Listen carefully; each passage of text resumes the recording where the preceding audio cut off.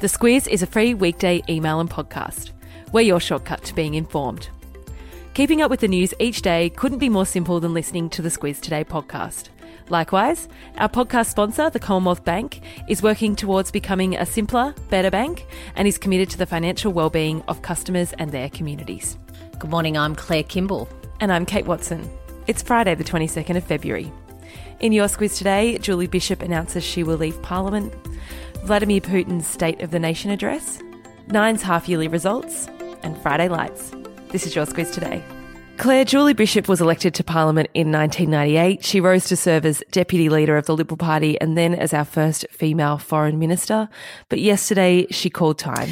She has done that flight from Perth across to Canberra. Good point. Man, so many times. And, you know, not just to Canberra, but of course, as a significant Liberal Party frontbencher, she's been doing that trip to the East Coast, which is required a lot when you're building a national profile and internationally as Foreign Minister, as she said, and she's entitled to call it a day. Of course, it comes in a backdrop of what's happened in the Liberal Party when she put her hand up for the leadership job for the for Prime Minister, really, and received just 11 votes from her colleagues. Prime Minister Scott Morrison said of her departure yesterday, her successor will have big shoes to fill, and we know that Julie has the best shoes.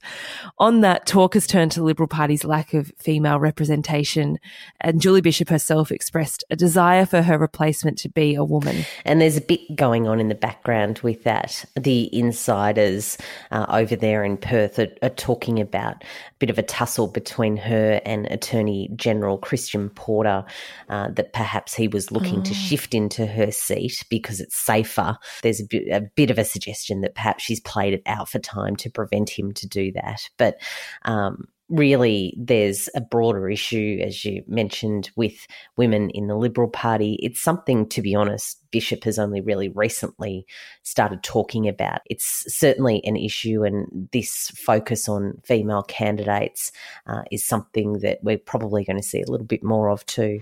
She's 62 years old.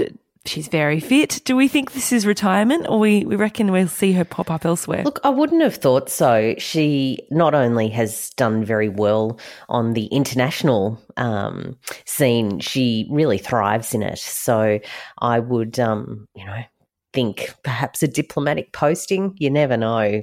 Who knows? But it would be good to utilise her skills, that's for sure. Yeah. Until Julie Bishop, political news this week was dominated by the scandal involving Hello World Travel, their awarding of a government contract and their links to various senior Liberal MPs and former MPs. Things escalated a bit for former Treasurer and speaking of ambassadors, now US Ambassador Joe Hockey, who is a major shareholder in the company. That's right. A former executive with Hello World yesterday, a letter he has written to the committee in the Senate that's looking into this. Russell Carstensen is his name. He said that in a discussion with Burns about having a meeting with embassy staff, Burns said that the meeting would be easy enough to arrange because, and the quote is, Hockey owes me.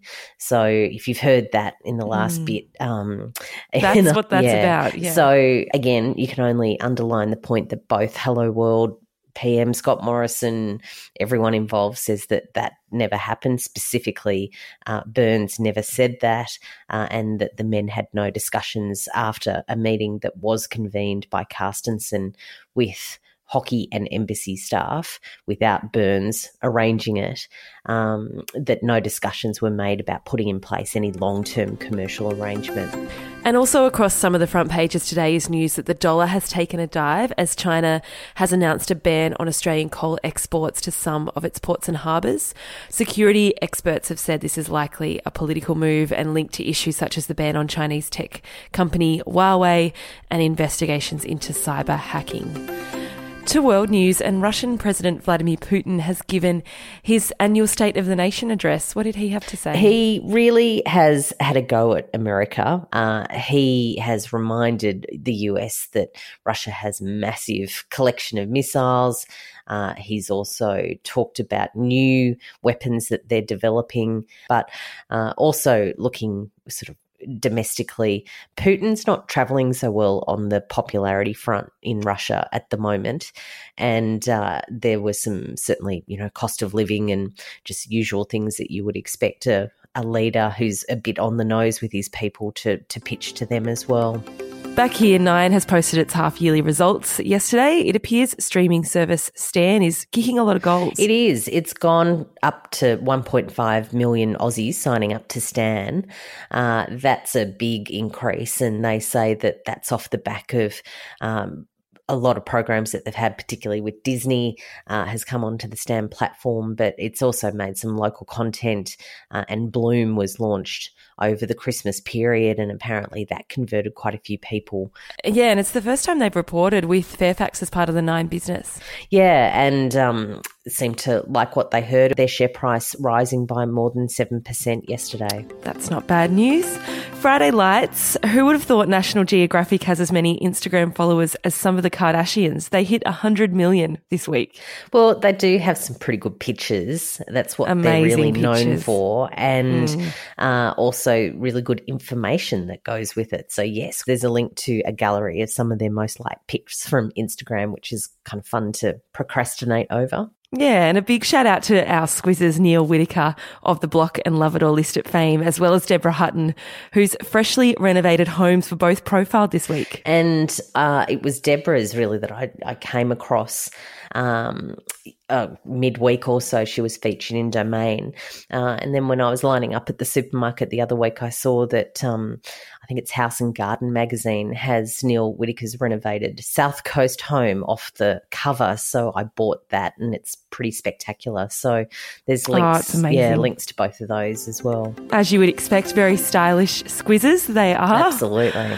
And a book recommendation. I've been wanting to get this for a bit after friends started recommending it to me over Christmas. It's called Bad Blood. It's written by a Wall Street Journal journalist. He's a Pulitzer Prize winner, John Carreyrou, and it's about Elizabeth Holmes, who had a startup, Theranos. It's a blood testing company and was making all sorts of incredible claims about sort of technology they were using around blood testing that, could prevent cancer. She raised $1 billion to fund her business. She was the next big thing, it was really in startup world. It was huge, and her fall from grace mostly because John Carreyrou didn't believe in it and just really pursued and asked all the questions, would make for a fascinating read. But in the meantime, there's a link to a Vanity Fair profile that's that I really enjoyed.